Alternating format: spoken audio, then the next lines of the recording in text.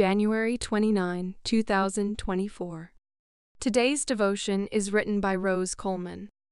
As Jesus was getting into the boat, the man who had been possessed pleaded to remain with him.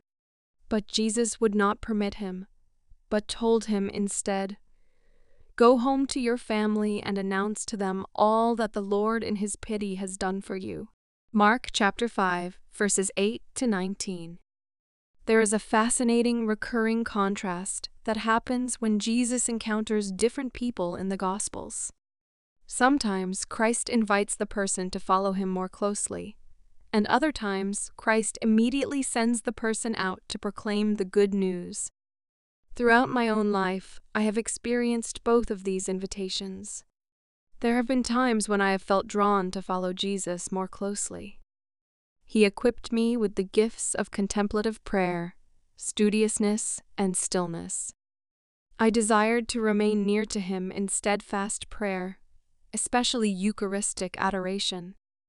I also became a voracious reader, wanting to learn as much as I could through the scriptures and spiritual classics. I set aside time to receive this formation, staying so close to his sacred heart. These were times when I felt like I was not doing enough, but I remained with him in peace.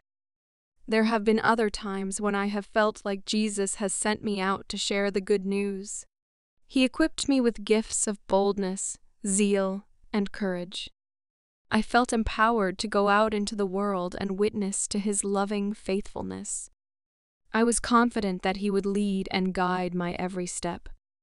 These were times when I felt like I was not doing enough, but I remained with him in peace. Both of these kinds of experiences help me to enter more deeply into the Gospels.